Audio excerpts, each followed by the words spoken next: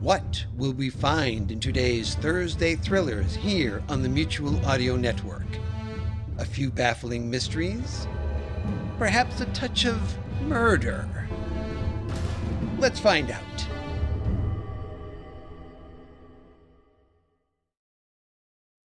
The following audio drama is rated PG-13, suggesting that children under the age of 13 should listen accompanied with an adult. Secrets within these walls. Another case goes unsolved. Casings on the ground. The rain is pouring down. Busted lock, missing key. It's dark, so just stay close to me. Stick to the neon shadows. Stick to the neon shadows.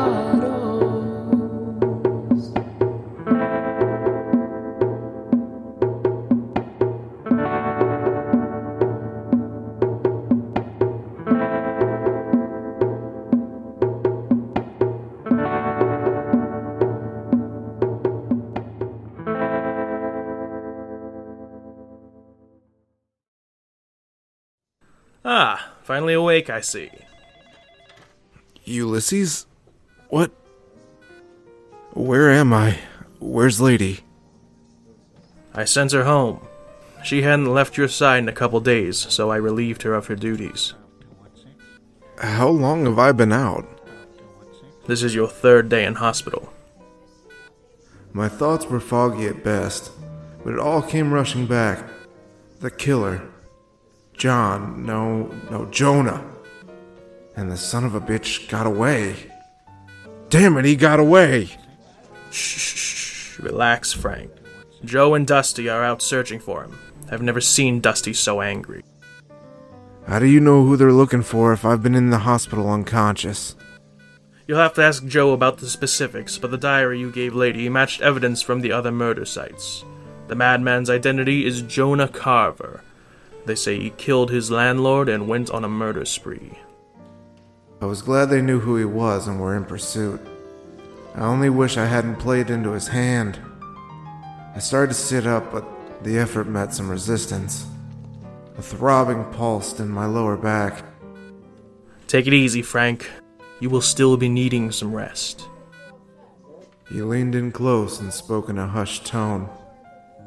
You should not be alive, Frank. Jonah punctured multiple organs, and it appears you miraculously avoided sepsis. The doctors gave you 12 hours to live, but luckily, I got to you in time. There was mystery in his voice, and he wasn't telling me everything. What are you saying, Ulysses? Frank, if you haven't noticed, the city can be a little odd sometimes. Occasionally, things happen that aren't easily explained to someone like you. Someone like me? What does that mean? What I'm trying to tell you is there's more to this than meets the eye. I don't think Jonah's working alone, and I'll leave you with that. Oh, and the jar by your bed, apply that to your back for one more day and you should be right as rain. Ulysses made his way out the door. I called for him to stop, but he didn't. I never had a conversation with him so cryptic, yet he never felt so honest. Either way, I was thrown. Was I really on the verge of death? Did Ulysses save me? My head was humming. And now would be a great time for one of those few and far between cigarettes. I looked over at the jar of strange pulpy salve. I couldn't tell what a single ingredient was. Just looked like a stringy mush. But there was another object on the table that demanded my attention. It was a file. The only word written on this manila exterior was neatly wrote, Jonah. I grabbed the folder and opened it. There was a handful of diary entries, like the one I found at Mark's place. Joe must have left this here for me. Maybe some reward for my due diligence. I could tell that the entries weren't sequential, but I started reading at the top of the stack anyways. The first one was the one I found at Mark's. The next page read, I can honestly say that I feel the best right now over any other time in my life. It is hard to describe. I have a purpose. I am here for a reason. The past no longer matters. That sweet song has pulled me up and has sent me on a path to save all the people that are lost. I won't let them be destroyed by themselves or this cruel, cold world. I know what it is to be broken and mangled. Our outer shell is just that, a shell. And by shedding that and becoming the essence of yourself, you will become free, undying even. I can help them rip their lives from these tattered shells and truly live. I have found a purpose. I can save everyone. This guy was a raving lunatic. I flipped to the next page. It was the one that Dusty heard over the radio, so I moved on to another. That one read, Today may possibly be the strangest day to ever have happened. Sometime early afternoon yesterday, I sat there with a gun pointed at my face. I decided I could not go through with it at the moment, so I dropped it. It went off after hitting the floor and took off a piece of my ear. I didn't even notice at first until I felt the blood drip warm on my neck. No one came to check on the sound. Of course, that didn't really surprise me. I just stared at it in the mirror. It is so interesting that this fluid is what keeps us going. My body is nothing without it, really. I cleaned myself up and decided that I would drink first. I walked a few blocks. I noticed a poster lying on the ground for a lounge singer. I went inside, and at that point, my day changed. I dare say my life may have changed. She is the most beautiful creature I have ever seen. That angel and her music have saved me. She doesn't even know me, and she has saved me. Yet another disgusting article by the psycho. But who is the woman who saved him? What turned things around for him? And then I thought, what if he's talking about Cordelia? He came out of her back room. I knew something wasn't quite right with her. But why would he kill for her? What could she possibly gain from working with someone so insane? It's not like she needed muscle. She was surrounded by a fortress of it. He must have been doing something special. And no doubt, whatever his or her endgame is, it was sinister. Lady came in shortly after reading the entries. I saw from the look on her face, she read them too. She didn't say much, but she did apply the jar of mysterious mash to my back wound, which felt sore instead of the extreme pain I was expecting. I wanted to talk to her, but I also needed my rest, and my body was going to get it, with or without my permission. Lady put her hand on my face. I smiled dumbly and just said, thanks. I wouldn't even know if she responded. I was out like a light.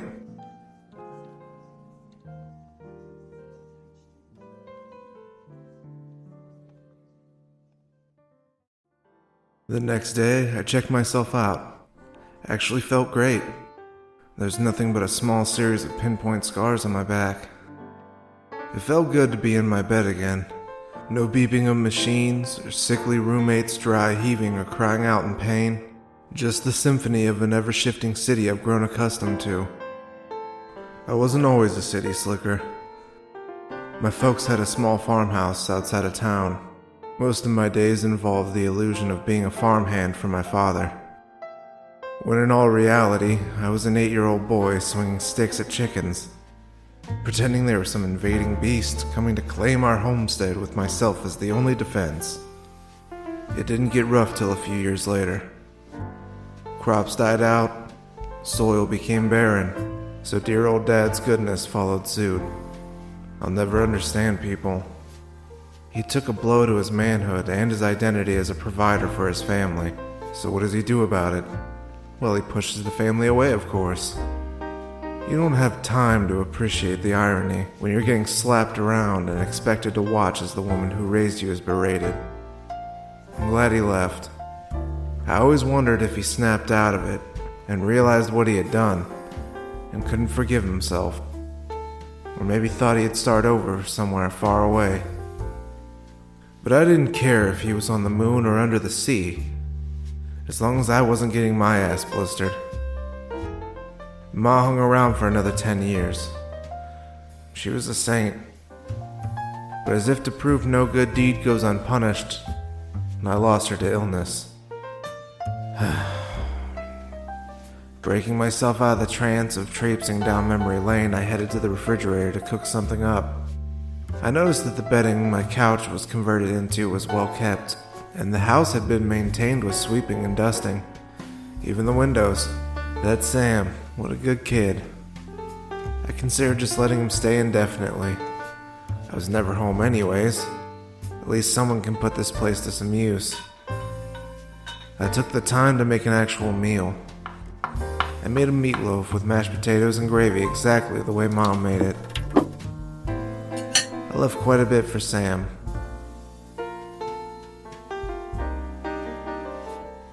A couple weeks went by. My body healed, but my anger and regret festered. Lady kept me company most nights, and I was glad for the respite. I couldn't just hide in my hole, always looking over my shoulder for Jonah. Even talking with Lady about marriage and her white picket dream couldn't put me entirely at ease. As our love grew, so did my restlessness with my unsolved case. I spent my days in paradise, but my nights in hell. The phantom pain of cold claws shredding my back made a full sleep scarce. I woke up one day and decided I'd call Joe. Left a message to meet me at Pan's Hollow. I needed to make myself useful. Even Lady had been doing some digging despite my begging and warning to the contrary. She was a firecracker, that one. I called Lady's house to let her know I'd be out for the first time in quite a while, but she didn't pick up. Just call back later, I thought. Then I slung on my coat and headed towards my favorite dive.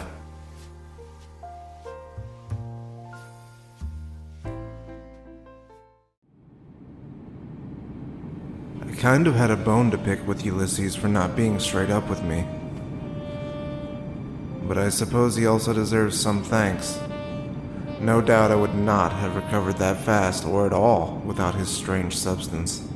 Even after almost a month, the whole altercation felt surreal, almost like it never happened, or it happened to someone else and I heard the story. Like it was a part of some noir crime drama. I always thought those things were kinda cheesy.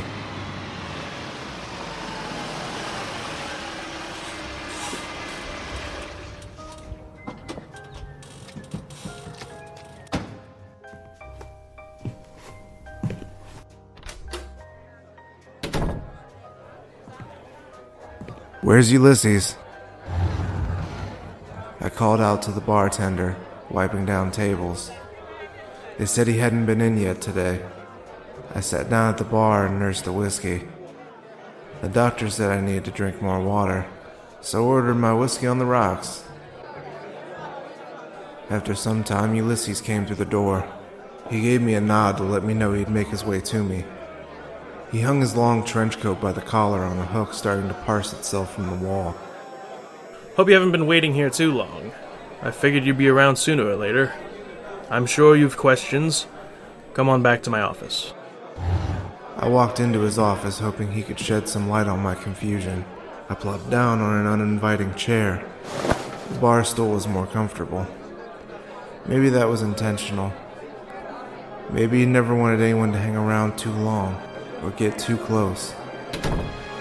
About the poultice I used to tend the wound. Kind of a family recipe, passed down for a couple thousand years, give or take.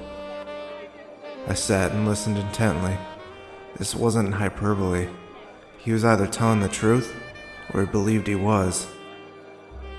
The reason I walked out on you that day was to do some investigating of my own. Once you told me some clues, it reminded me of darker times in my past. What's happening in the city and to Jonah, well, it's not normal. Crime rates have risen recently, but I never connected those dots. Didn't seem relevant. And there I go being wrong again. Frank, You have to understand I wasn't intentionally lying to you, nor did I want to impede your case. And how foolish would I have looked telling you weeks ago that there was a siren loose in your city? A siren? Like an evil mermaid? Wait, what are we talking about here? Are you fucking with me? Not all residents in this city are human. I am reluctant to be the bearer of bad news, but there are monsters other than man and beast. There are things in between. I was glad I brought my whiskey with me. A mouthful coated my throat in fire, but even that didn't keep my mind from reeling. I always trusted in and believed Ulysses, but this was just crazy talk. I thought I may need to take him to the loony bin. He filled my glass back up with some top shelf he was hiding behind a stack of books. Listen, Frank, there's no need to get bent out of shape. Most supernatural beings just want to live their typical lives, minding their own business and following the rules. Others, though, like humans, lean towards a darker path. To avoid inundating you with it all, let's just talk about this Cordelia and her siren identity. Sirens are all a little different. Each siren's song has a different effect. Because of the danger they pose to everyone, they've been hunted to extinction. Or so I thought. Sirens are not typically aggressive, though the older ones are pretty nasty. And as luck would have it, Cordelia is an ancient. I've heard of her and seen what is left in her wake firsthand. That's why I ran out on you. So what does that have to do with Jonah and the crime rate in the city? Well, sirens have a song. It's not always actual singing, but that is the case here. There's rules to who it affects, though, and I don't know the particulars. It seems to be effective on the lower class in town. Say I believe you. I believe all this hocus-pocus bullshit. Where does that leave us? What are you, Ulysses? Some kind of demon bartender? Do you eat babies after pouring my shots? Human sacrifices after last call? Frank, nothing's changed between us. I'm still your friend. To be honest, I was a little hurt. If I was to trust Ulysses' version of the world, then he's been lying about everything since we met. Our friendship was built on a lie. Sure, he was telling me now, but I almost died. I'm pretty sure I was dead for a bit. I'm sorry for any deception, but you don't just tell a human about monsters and beastmen. And of course, I don't consume infants, you dullard. I still eat cheeseburgers and french fries. I live out my days as you would, except I do so in a more sober fashion. I knew we didn't eat babies or commit crimes against humanity. I was just lashing out because my perception of the world melted away. So what are you? I'm a person, asshole. But more specifically, a satyr. A what?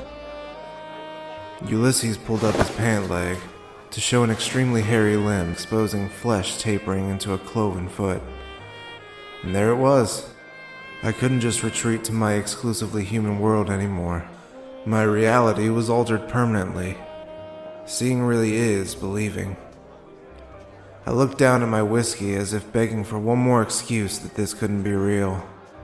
Sorry, Frank. Your spirit isn't spiked.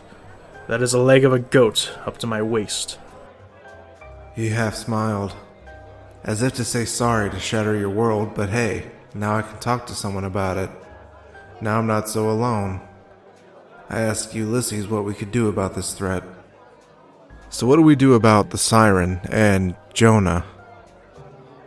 Well, Frank, as far as Jonah is concerned, he's just a human. Taking him dead or alive like any other criminal is your course of action. With Cordelia, however, more research is needed. But leave that to me. You go get a madman before he drains the whole city of their blood. I don't know what he's using it for, but if it is some kind of magic activated by blood, we are in for hell. Maybe in its literal form. Hey Frank, sorry to interrupt your little tea party, but I've got some bad news. Lady's purse was found outside of her apartment, and when I went to knock on her door, her neighbors said they haven't seen her since she left 2 days ago. Have you seen her lately?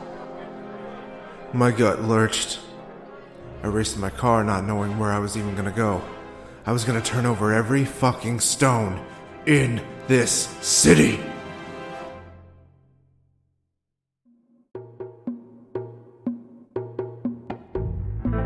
Well, thanks for stopping by, stranger. Hope you enjoyed yourself.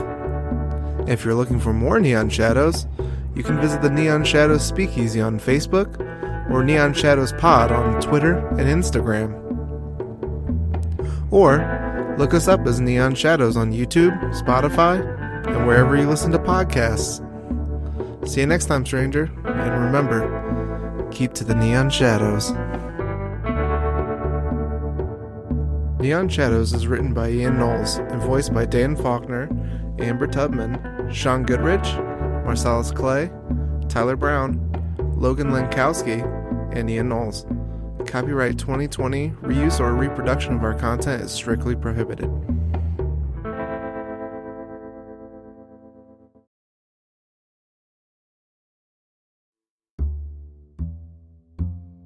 This is Thursday Thrillers, audio with action on the Mutual Audio Network. Join us tomorrow on Mutual with Friday Follies, the end of the week collection of comedy cut-ups. You can subscribe to the full Mutual Audio Network feed for every day of audio drama that fits your fancy, or find the Friday Follies feed in your favorite podcast players. Now that's a lot of F's. This is the Mutual Audio Network. Listening and imagining together.